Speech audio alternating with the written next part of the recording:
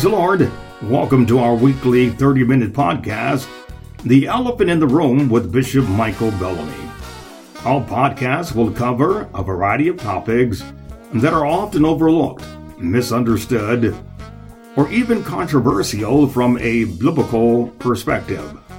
We're blessed to have a wonderful team of enthusiastic and excited producers who want to make each episode something that will be enjoyable and informative.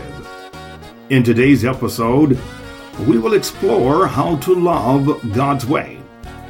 Everybody wants to love and be loved. We want to experience joyful and fulfilling lives. We will discover the only way to accomplish this is when we love God's way. Today's podcast was produced by Elder Maurice Clanton Sr. I'll be right back with today's episode.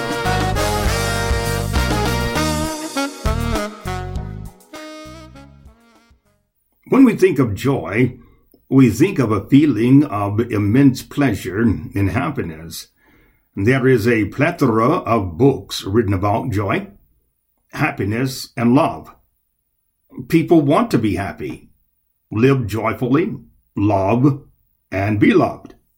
The late Professor Leo Buscaglia, one of my favorite authors and lecturers, said, and I quote, "Only when we give joyfully, without hesitation or thought of gain, can we truly know what love means."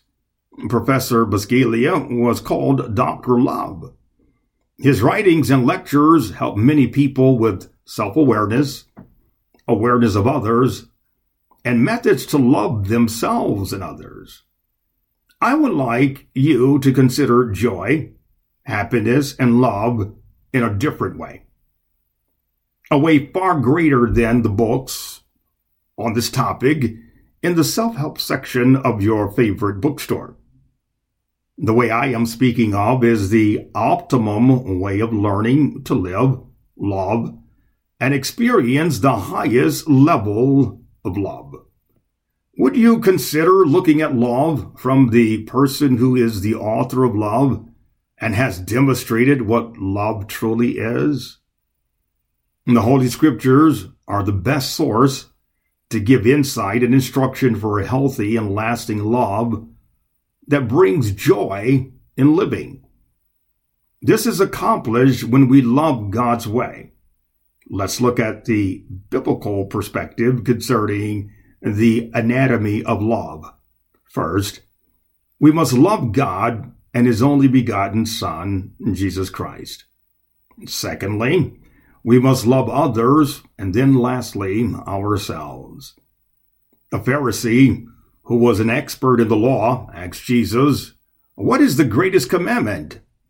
That was an excellent question because the answer would help God-loving and God-fearing people to prioritize their love and affection. Jesus' reply gives clarity to the order of human love.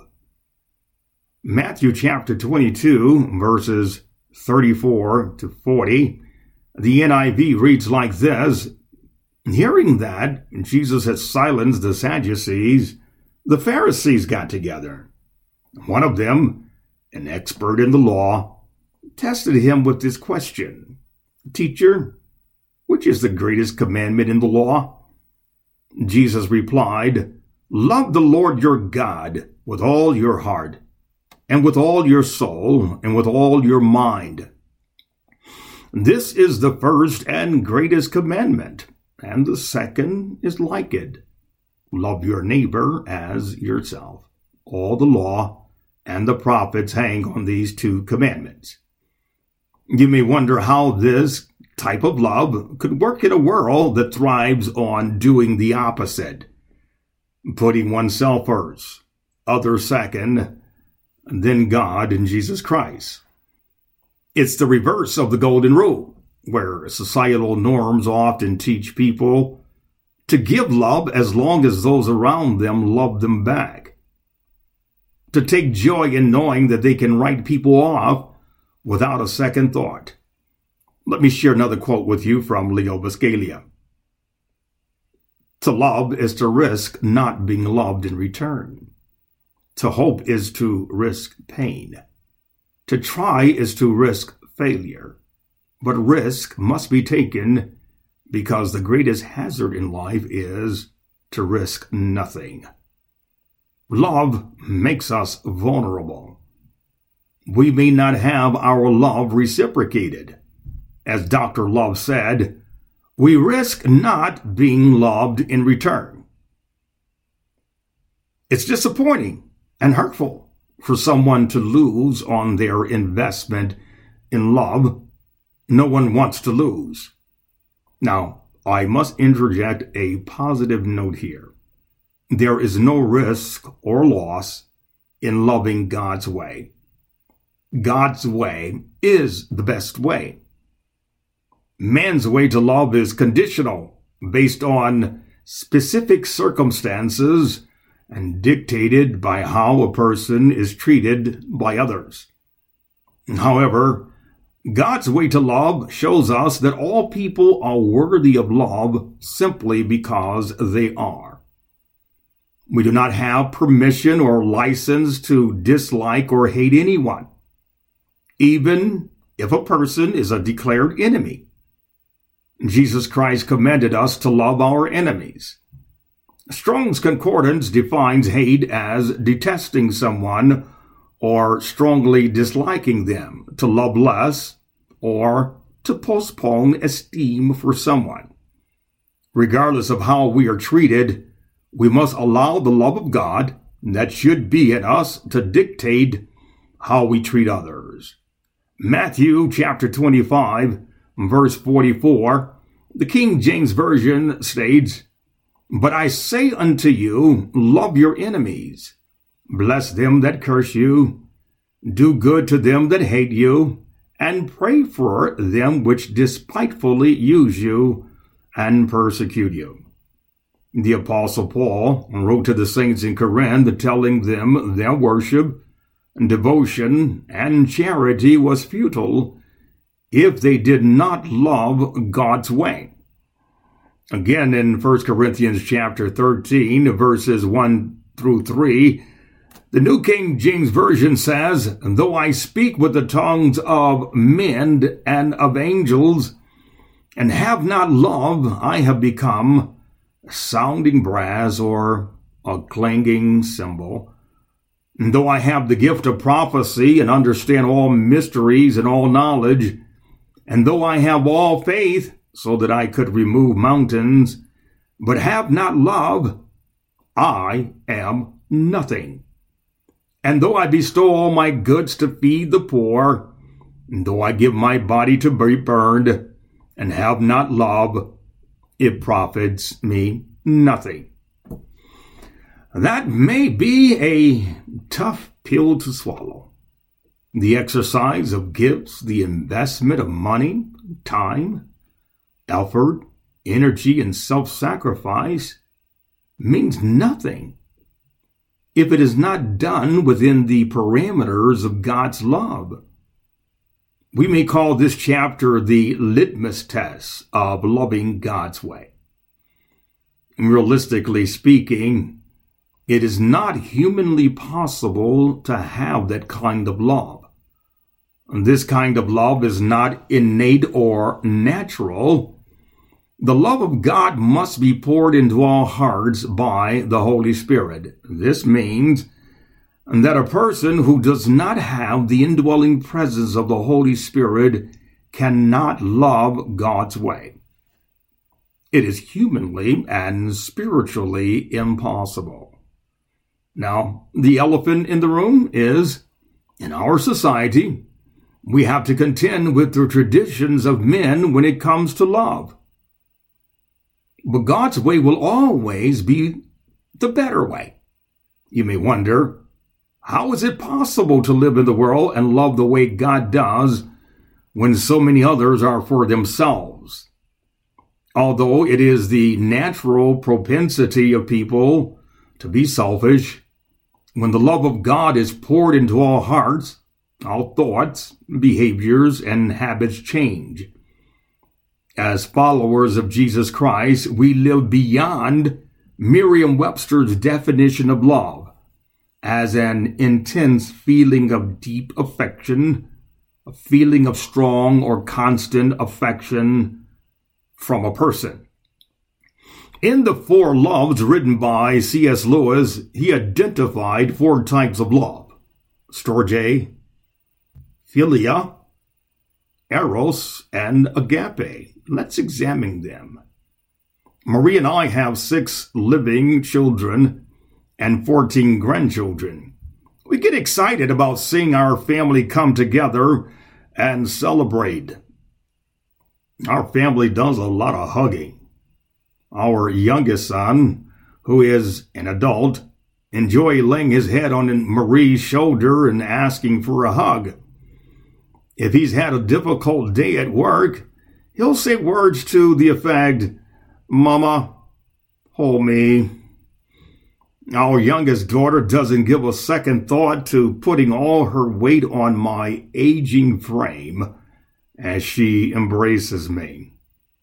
C.S. Lewis called this storge love.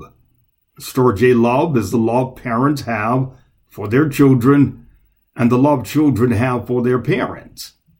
It is instinctive, natural, and intuitive.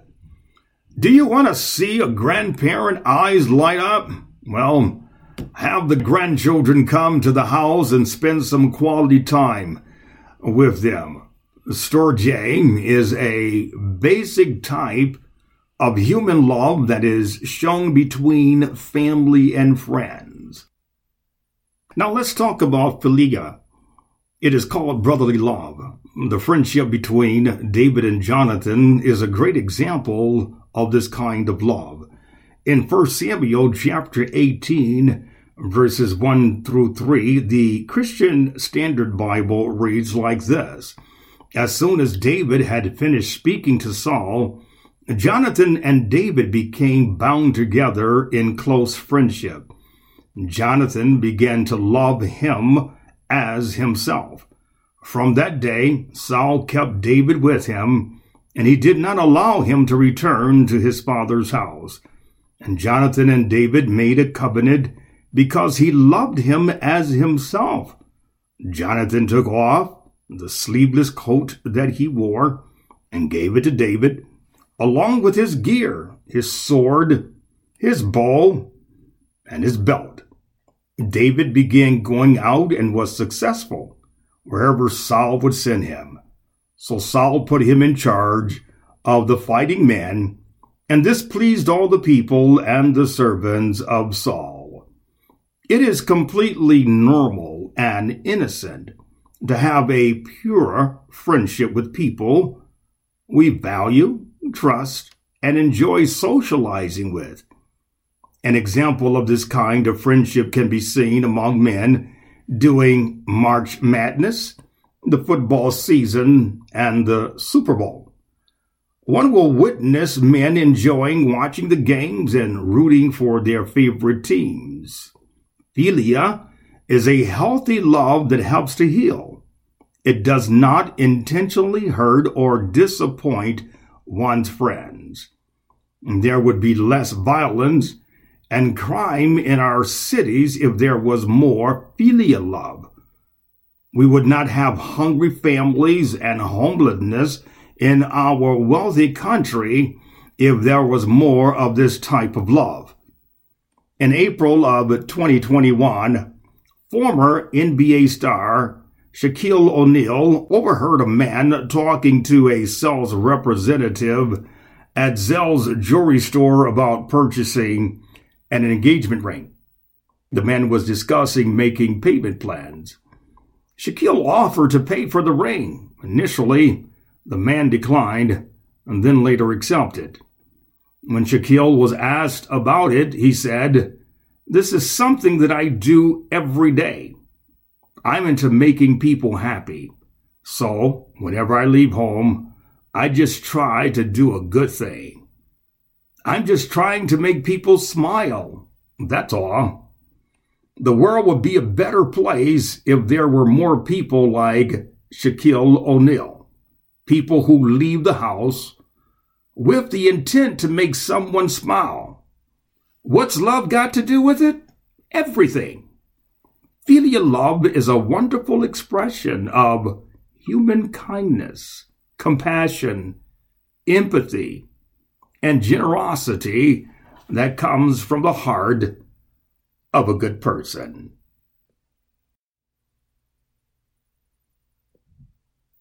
This is Bishop Michael Bellamy. I hope you're enjoying our podcast and will subscribe to our Facebook page. You will find our weekly 30-minute podcast on many of your favorite platforms. Would you please tell your family and friends to listen as well? Eros is romantic love, that is, sensual, sexual, and intimate, expressed by married couples. Eros expressed and experienced outside of marriage is called fornication and adultery. Eros, when expressed between a married couple, is an enjoyable and beautiful way of showing tender affection in marriage. The Book of Solomon is one of the most beautiful books in the Bible that explicitly describes the way of loving approved by God. When God made Adam, he said, "It is not good for the man to be alone." Although some people proudly say they have the gift of singleness and are pleased to remain unmarried, God said, "It is not good." Eros is not lust. A person cannot love God's way when they are lustful. The scripture teaches us lust is a vice to be avoided. Love is not lust. I don't believe they can coexist. Lust is the dark side of Eros and can be unhinged, self-destructive, and reckless. I will close this segment by saying Eros, when expressed in a healthy way, is a gift from God to be shared by a man and woman who are in covenant by marriage. Although it is not the highest level of love, it is excellent and to be desired. Now let's talk about the highest and the most holy way to love. God's love, agape love, is unconditional and perfect. It is unending and cannot fail. God's love is the best thing that ever happened to us. You're familiar with John 3:16? The King James Version says, "For God so loved the world that he gave his only begotten Son, that whosoever believeth in him should not perish, but have everlasting life." That same author, John, wrote in 1 John chapter 3, verse 1, "Behold, what manner of love the Father hath bestowed upon us, and that we should be called the sons of God, and therefore the world knoweth us not, because it knew him not." A love with conditions means you can fall in and fall out of love with a person, place, or a thing. But God's love is not and does not work that way. Not because of how worthy we are, but because with God's love, we have mercy. Many of the things we have learned about love are from the Word of God. They're principles that are intertwined. Now, what are the characteristics of God's love? What makes his love excel beyond all other types of love? According to 1 Corinthians chapter 13, verses 4-7 in the NIV, God's love is patient, is kind, does not envy, and it does not boast, is not proud, does not dishonor others, is not self-seeking, is not easily angered, keeps no records of wrongs, does not delight in evil, but rejoices with truth, always protects, always trusts, always hopes, always perseveres. How do you hold up against these characteristics? Read 1 Corinthians chapter 13, verses 4 through 7, and replace the word love with your name. Do you measure up? If not, that's okay, because there is correction in the love of God. You may ask, is it possible to love God's way? Yes, it is possible when God's love is poured daily into our hearts. I don't believe God will command us to do the impossible. You may have heard me say, God does not set us up for failure. That would not be fair and certainly not consistent with his character. If he commands us to love his way, he will equip us to do just that. There is another scripture I want to read for you that clearly states that God provides us with everything that we need to love. And that is in 2 Peter chapter 1, verse 3. I'll read it from the Contemporary English Version. We have everything we need to live a life that pleases God. It was all given to us by God's own power. When we learned he had invited us to share in his wonderful goodness. The greatest gift God has given us is his love. The greatest act of appreciation we can show him is to reciprocate by loving him, Jesus Christ, and our neighbors. Now, friends, let's be real. We're not there yet. Don't be unkind to yourself because you haven't arrived. It takes work and conscious effort. I believe if we do the work, that is, continue practicing love, then we will perfect it. When we need help loving, he will help us. I will say it again. God does not set us up for failure.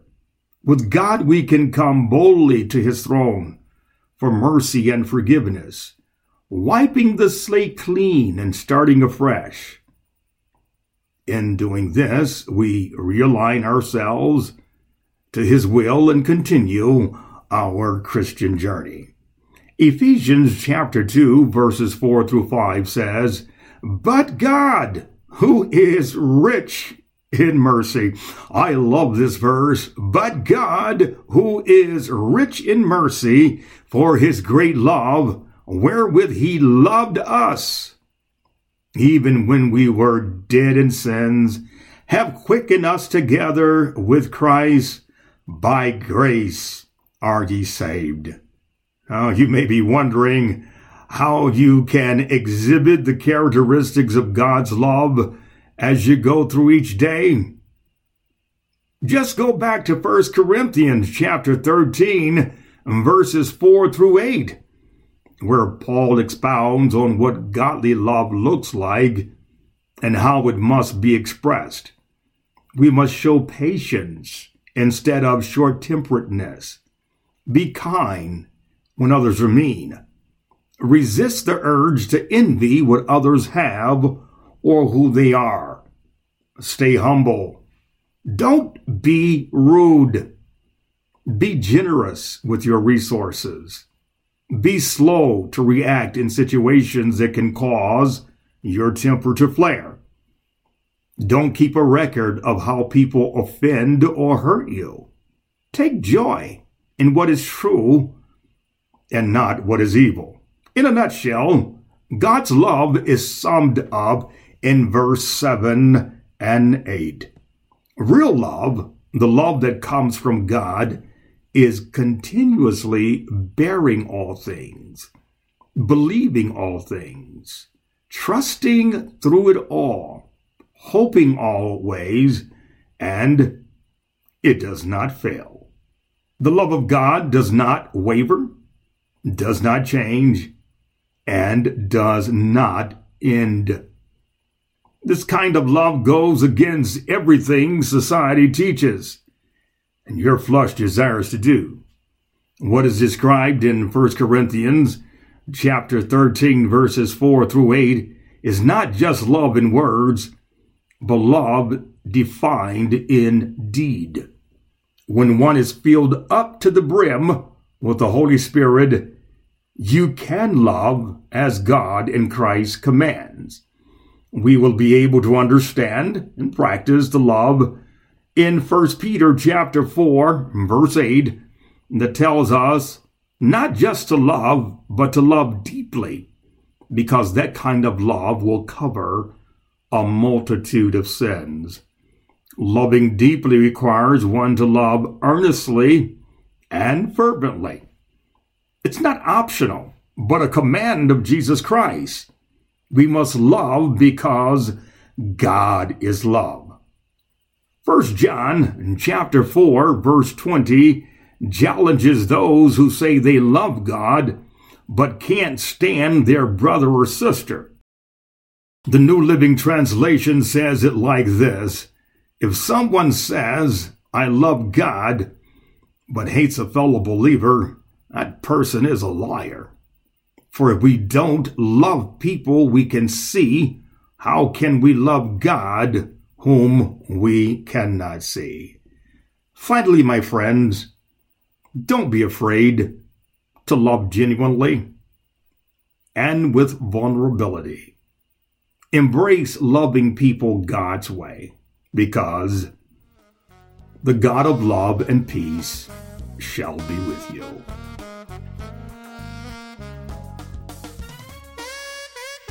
Well, friends, that's all the time we have for today. I hope you enjoyed today's podcast. Don't forget to join us for our weekly 30-minute podcast where we will address the elephant in the room. Today's podcast was produced by Elder Maurice Clanton Sr.